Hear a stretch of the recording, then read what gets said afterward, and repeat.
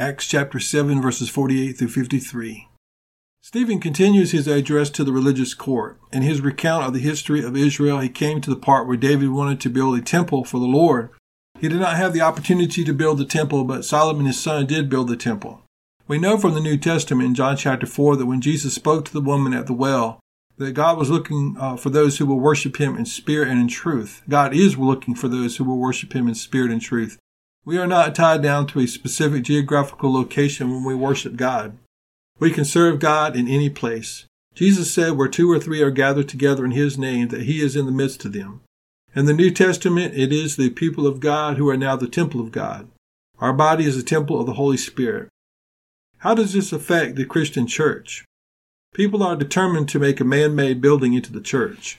There's nothing wrong with having a building to meet together, but it is human nature to put more emphasis on the building itself rather than on the people.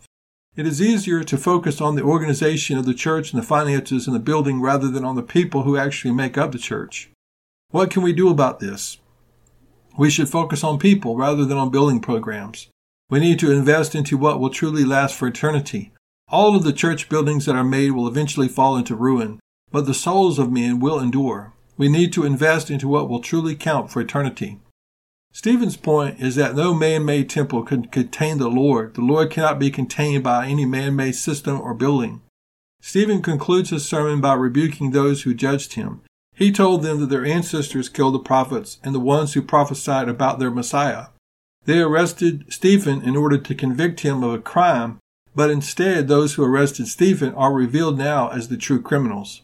They are just like their ancestors who persecuted and who killed the prophets. Throughout Stephen's sermon, he did not compromise. He showed them that their own history and how everything in the Old Testament leads to the Lord Jesus Christ. However, these people had already made up their mind to reject their Messiah. They were not going to accept or believe the testimony of Stephen. Stephen knew it, and he knew that he had this one last opportunity to be a witness for Jesus. May the Lord help us to be as earnest and as faithful in our witness for the Lord. Amen. Well, guys, the Lord bless you and keep you. The Lord make his face shine upon you, and the Lord give you peace.